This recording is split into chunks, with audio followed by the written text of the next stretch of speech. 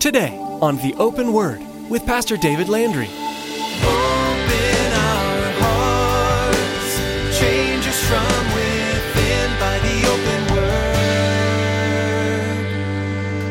Give us ears to hear your truth and eyes to see the needs around us as we draw close to you.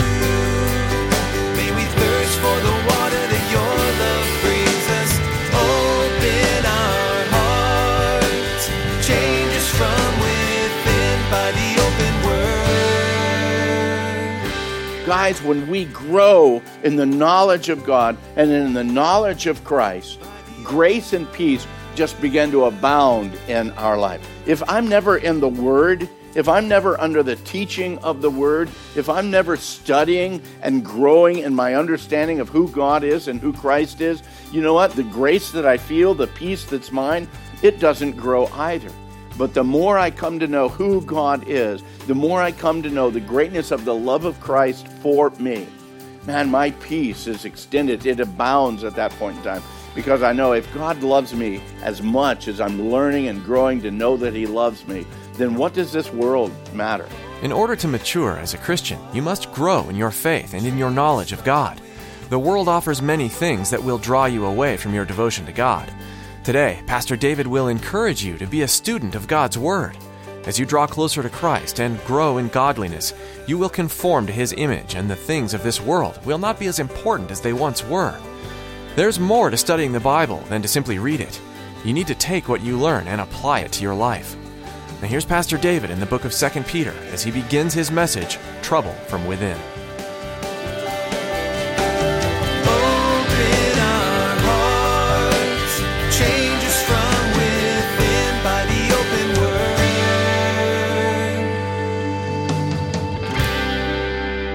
word. Then around the mid-1800s, when the captain of a brand new British man of war, the HMS Victoria, he received a signal light message from directly in front of him. The message was, "Attention, ship at sea. Advise an immediate correction of your course 30 degrees to port to avoid an imminent collision." Well, Captain James Graham Goodnow was indignant at best. He responded to his first officer to send this message. "This is Her Majesty's ship, the HMS Victoria, the newest and largest warship of our time. Our 3 decks have a displacement of 6,959 tons. We have a complement of 1,000 officers and men. On our decks, we are armed with 120 guns. We do not turn aside for anyone." After a short moment, the captain received an answer. "This is Her Majesty's lighthouse at Portsmouth. We are not able to turn aside. Please correct your course." There's times in our lives that we need to pay attention to the warnings that are given us. Regardless of how we feel, we need to pay attention to the warnings that are given us. A few weeks ago, we started on Wednesday night to do 1st and 2nd Peter. I got so excited about 1 Peter that's all we got through. We didn't get 2 Peter. So I'm going to invite you tonight to look at 2 Peter with me. 2 Peter is a great and powerful book of warning to the church of the 1st century, but it's also a warning to the church of the 2nd century. Now, 2 Peter is only 3 chapters long, so I'm putting in also tonight the book of Jude. And one of the reasons, because number one, the book of Jude is very short, but also there is a lot in Jude that is actually in 2 Peter, and we'll see that as we get into the passage this evening. 2 Peter, probably written right near the end of Peter's life, and as Peter writes here, he is writing again as a warning to the church. He's now some 30 plus years after the death, burial, and resurrection of Christ. The church is now about a generation or so old. Still young, but yet it's also aged in certain ways, and it's become kind of set in its course in some ways. We know from our other studies in the New Testament that very early on in the church, problems started coming into, both from outside as well as inside. In 1 Peter, we actually looked at the problems that were coming from the outside, the persecutions and the trials, the tribulations that were attacking the church from the outside. 2 Peter, he actually speaks about the issues that are going to be happening, or that are happening already, from inside the church. Again, false teachers that are rising up and several other issues. He's writing to the church here, not only to warn them of these problems that are already within the church, but to encourage the church to grow in their faith and to keep guard against any kind of false teachers, to keep guard against growing apostasy, particularly from those whose faith is only on the surface. You know, again, we're not immune to that even ourselves. People whose faith is only on the surface, whose Christianity is only at most skin deep. They may speak the things of Christ. They may speak a good game, but in reality, are their hearts truly changed? Do their hearts really belong to the Lord Jesus? And are they desiring to walk in Him in the fullness of what His desire is? Peter writes to them, first of all, again, introducing himself, Simon Peter. But I love how he puts here, I am a bondservant, I'm a doulos, the slave. First of all, he is the slave, and then he says, and an apostle of Jesus Christ. Peter understood that his position as an apostle was actually secondary. The most important thing in his life is he is a bondservant of Jesus Christ. And I dare say, whoever you are, whatever your ministry is, whatever your pedigree might be, whatever your degree might be, whatever place you hold within a church or within any kind of organization, your first and your foremost place and purpose and calling in your life is as a servant of the Lord Jesus Christ. He has called us to that. And in other areas, He uses us. But first and foremost, we are His servants, called to be His servants. He's writing to those who have obtained a like precious faith with us by the righteousness of our God and Savior, Jesus Christ. You see, He doesn't put Himself above them. He says, no, I'm writing to you. You've received the same kind of faith I have. There's nothing different in any way. A like precious faith. And it came to us by the righteousness of our God, not by our righteousness, not by our ability to be able to do anything special, but because of the righteousness of our God and Savior, Jesus Christ. Now, there's another interesting thing here. The article our, he says, of our God, and he doesn't say, and our Savior, Jesus Christ. He says, our God and Savior, Jesus Christ. I believe that most of you are in absolute agreement that Jesus Christ is God. We have God the Father, God the Son, God the Holy Spirit. And again, many people say, well, you know, the Trinity is not spoken of in the Bible, but yet the very essence of it, the very principle of it, we see all over. Peter has absolutely no problem in saying, our God and Savior, Jesus Christ.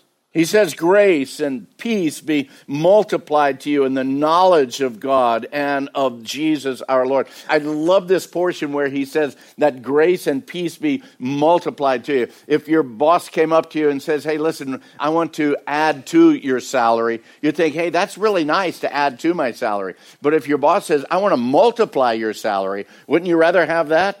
In the same way, he said, man, may grace and peace be multiplied to you. And how does that happen? How does that grace and peace of God become multiplied in our life and grow in such a great way? He says, in the knowledge of God and of Jesus our Lord. Guys, when we grow in the knowledge of God and in the knowledge of Christ, grace and peace just begin to abound in our life. If I'm never in the Word, if I'm never under the teaching of the Word, if I'm never studying and growing in my understanding of who God is and who Christ is, you know what? The grace that I feel, the peace that's mine, it doesn't grow either. But the more I come to know who God is, the more I come to know the greatness of the love of Christ for me, man, my peace is extended. It abounds at that point in time because I know if God loves me as much as I'm learning and growing to know that He loves me, then what does this world matter? What do the attacks of this world matter? I can walk in peace and I can walk with that understanding of the grace of God, that it's not me, that it's all about him. Grace and peace be multiplied to you in the knowledge of God and of Jesus our Lord. And he says, as his divine power has given to us all things that pertain to life and godliness through the knowledge of him who called us by glory and virtue. The knowledge of him, that's the knowledge of Christ. He actually uses the word knowledge like 5 different times in just a few short chapters. I think it's important. I think that Peter is trying to drive home as important to you and I, is we need to learn. We need to be students of God. We need to be students of the Lord Jesus Christ, and we need to be students of the Word of God, and that's the only way, really, we're going to know who God is. That's the only way that we're going to have a good and balanced and correct understanding of who Jesus Christ is. There's a lot of books about Jesus Christ. There's a lot of quote-unquote religions that speak about Jesus Christ, but yet they're not speaking about the same Jesus Christ that the Word of God speaks about. They speak about a man-made Christ. It's the Word of God that, again, allows us to grow in that knowledge and that understanding. He says there, as his divine power has given to us, he has given to us all things that pertain to life and godliness. What do I need to do in my life to grow in my godliness? I need to grow in my knowledge of him. I need to press into him. I need to, again, know him even as I'm known, in order that I might grow in my godliness. And the closer I am to the Lord, the closer my life is going to conform to his desires.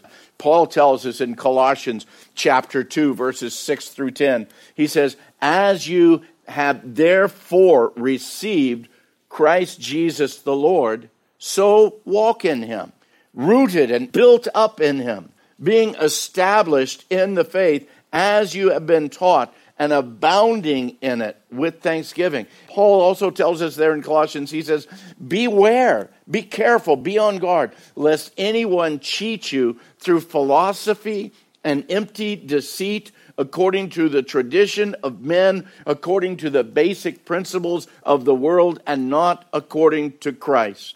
For it's in him, in Christ, dwells all the fullness of the Godhead bodily.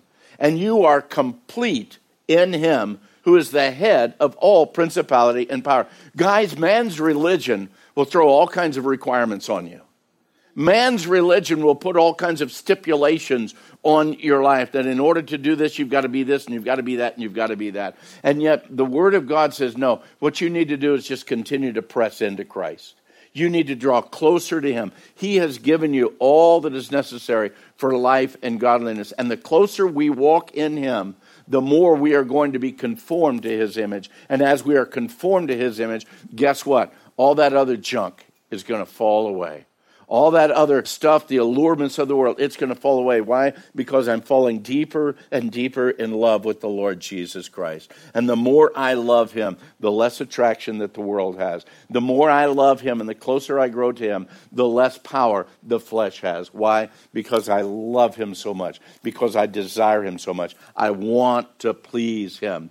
The world, the tradition of man, the principles of the world, and all of these things say, well, in order to do this, you've got to be this. You've got to deal with that. You've got to be responsible for this. Guys, it's not by the acts of our flesh. It's by the work of the Spirit as we draw closer to him that we start seeing the victories in our life over the things of the flesh. It's by drawing closer to him and being found obedient to him and falling more and more in love with him that we are strengthened in the inner man to be able to, again, as he says, given to us all things that pertain to life and godliness. He goes on, verse 4, by which he has given to us. He has given to us. It's not that you've earned it. He has given to us exceedingly great and precious promises, that through these, you and I, we might be partakers of the divine nature, having escaped the corruption that is in the world through lust. Now, don't misunderstand this. When it says we might be partakers of the divine nature, that doesn't mean we become little gods. There is unfortunately a large teaching, even within Christianity, some areas of Christianity that says, oh, we are all little gods. No, we are not little gods. We have one great God who loves us in our failings, in our failures, in our mortality, and he desires to pour into us immortality. And in that process of growing close to him, that divine nature begins working within our nature. We are partakers of it because he is working within us to work and mold and shape us to be the men, the women, the young people that he desires us to be, in order that we might escape the corruption that's in the world through lust. Now, we look at that word lust, and the first thing we think of there is like a sexual lust. But you know what? We lust over a lot of things. Lust is anything that draws our attention away. Lust is anything that can command our attention. Man, I can have lust for this or lust for that. Granted, the most usual thing, we're dealing with sexual issues, but in here and in the context of this, it covers a wide stream of area. Anything that pulls us away from our devotion to Christ. Suddenly, I'm drawn, I'm attracted, I desire other things other than Christ. Peter here says, no, he has given us these exceeding great and precious promises that through these, through receiving these, through, again, growing in that knowledge and in that grace, we might escape all that corruption that's there. Let's move on, verse 5. He says, but also, for this very reason. For what reason? For the reason of you and I growing in our relationship with Christ, growing and being strengthened in our inner man. For this very reason, giving all diligence. Diligence. I love that word and I hate that word at the same time. I love that word because I know what it means. That means, man, this is the goal, and whatever is in front of me, I'm going to press toward that goal. If there's a mountain in front of me, I'm going to climb over that mountain. If there's an ocean in front of me, I'm going to swim through that ocean. Whatever the barricade, whatever the thing is, I'm going to push through. Diligence means that I'm going to press through, and I want to continue for that goal. I hate that word because you know what it calls for? It calls for commitment, and it calls for persistent commitment. It calls for discipline in our lives. And my flesh screams out and goes the other way. But he says, no, by diligence, giving all diligence, you need to add to your faith. There's way too many Christians that say, yeah, man, it was back like in 1970. That's when I received Christ. Yeah, it was back in 1970. I sat down and a guy led me into prayer, and I received Christ as my Savior. So yes, I know that I'm a believer. I had faith back in 1970 to receive Christ as my Lord and Savior. Well, is that it? Is that all there is? 30, 40, almost 50 years ago? Is that the end of it? No, Peter says faith is just the beginning. That's just the doorway that opens up our relationship. He says, add to your faith virtue. Virtue is a great word that we hardly ever use anymore. To say that he is a man of virtue or she is a man or a woman of virtue. We just don't hear that anymore. We have people that are being questioned for positions within our government and all the questions. But are they asking, are they a man of virtue? Are they a woman of virtue? When we go to the polls, are we looking for the ones that are going to push our position, or are we looking for men and women of virtue? I dare say we need to be looking for men and women of virtue, who are honest, who are faithful, who are, again, aren't drawn aside by any other way than just doing the right thing. Virtue. Add to your faith virtue, valor, courage, those kinds of issues that come into virtue. And he says, and to virtue, knowledge. And that's the very thing that he said before. Knowledge, growing with our understanding, but more than book knowledge. Guys, it's got to be a heart knowledge. To knowledge, self-control. To self-control, perseverance. That's that ability to stand fast, to be able to stay when everything is pushing against you, when every battle is coming, when all hell breaks loose against you. To be able to stand your ground, to be able to persevere against every attack of the enemy. And add to your perseverance godliness. In other words, making those right choices. Those things that are going to honor him. To godliness, brotherly kindness. And to brotherly kindness, love. And what that means is, man, you need to treat people right. We need to treat people in the same way that the Lord treats people. Let's face it, sometimes we wrong each other. Sometimes we'll say something, we'll do something, and I'll hurt your feelings, you'll hurt my feelings, or something that was said that I heard that you said, that somebody said that you said, and then I find out about that, and suddenly I'm all heartbroken. You know what? In the body of Christ, we need to move beyond those things. We need to be men and women who are willing in love to go and to speak to each other and not let the enemy throw in a wedge and throw in a divisive spirit that would come and divide the body of Christ and break up that understanding of brotherly kindness and that kindness, that love, that agape love that gives all. He says, for if these things are yours, and they abound. If they are yours and they abound, they're growing, then you're not going to be barren. You're not going to be fruitless in the knowledge of our Lord Jesus Christ. That brother or sister that's been a believer for 20 years or 20 weeks or 20 months, there's no fruit in their life that really demonstrates Christ. If there's nothing like, again, you could go to the fruit of the Spirit, Galatians 5:22, say none of those things are really being shown within their lives. And the question is are they really growing, or are they still back at that point of, I asked Christ to save me from my sin, but I'm not really growing in it. I'm not growing in love with Him, and I'm not being conformed to His image. And there's nothing that really shows. He says, if these things are yours, if they abound, you're going to show fruit. There's going to be evidence within your life. People are going to be able to see you and realize, man, that individual, not only do they know God, but they are growing in their relationship with God and with the Lord Jesus Christ. For he, verse 9, for he who lacks these things, he's short-sighted, even to blindness.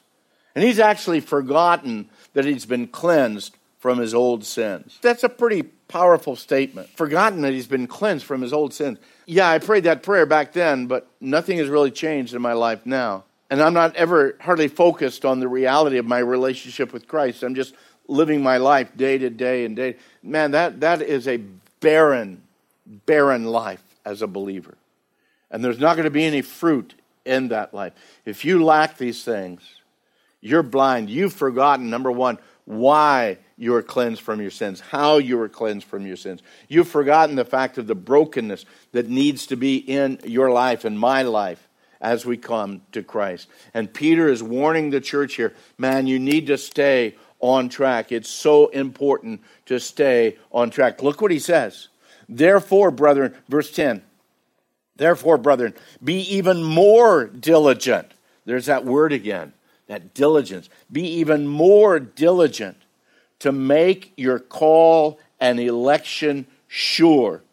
For if you do these things, you will never stumble, for so an entrance will be supplied to you abundantly into the everlasting kingdom of our Lord and Savior, Jesus Christ. Now, there's a lot there, and we're not going to be able to cover all of it sufficiently. But let me look at this one. Be very diligent to make your call and election sure. Do you realize that what he's saying is you need to test whether or not you're truly saved? And he's writing to believers. You need to do this check on a continual basis. Why? Because I doubt my salvation? No, in order to confirm, to affirm, and to be solid in the reality of it. Open our hearts, change us from within by the open word. Have you noticed a theme weaving its way through Pastor David's messages, and really through the Bible? That theme is salvation. It's Jesus. From the very beginning, God planned for His Son to come save the world from its sins. You find this plan ingrained in His Word, in the lives of the key people of Scripture, and in the words of truth each book provides. We're so glad you're on this journey with us. Through the Bible, we pray you're finding Jesus not just in the text, but in your everyday life too. If you'd like to hear today's teaching again, you'll be able to listen online at theopenword.com. There's several messages there, in fact, and many of them go even more in depth through a verse-by-verse study of each individual book of God's Word. That website again is theopenword.com. Before our time is up with you today, we'd like to turn it back over to Pastor David for a quick request for you, our listener. Yeah, thanks, Chris. I wanted to take a moment and ask you to be praying for the ministry of the Open Word. I know God is working through the messages I've been able to share, and He's opening hearts to His love every step of the way. As Chris was saying, this book I'm teaching from is just filled with grace, and I want everyone to know about it. Would you pray that more and more people would come to know the saving grace of Jesus? Would you pray too for all of us who are creating the Open Word program? We want to keep focused on Jesus, not on us. Thanks so much for praying, and thanks for joining me today on The Open Word. Make us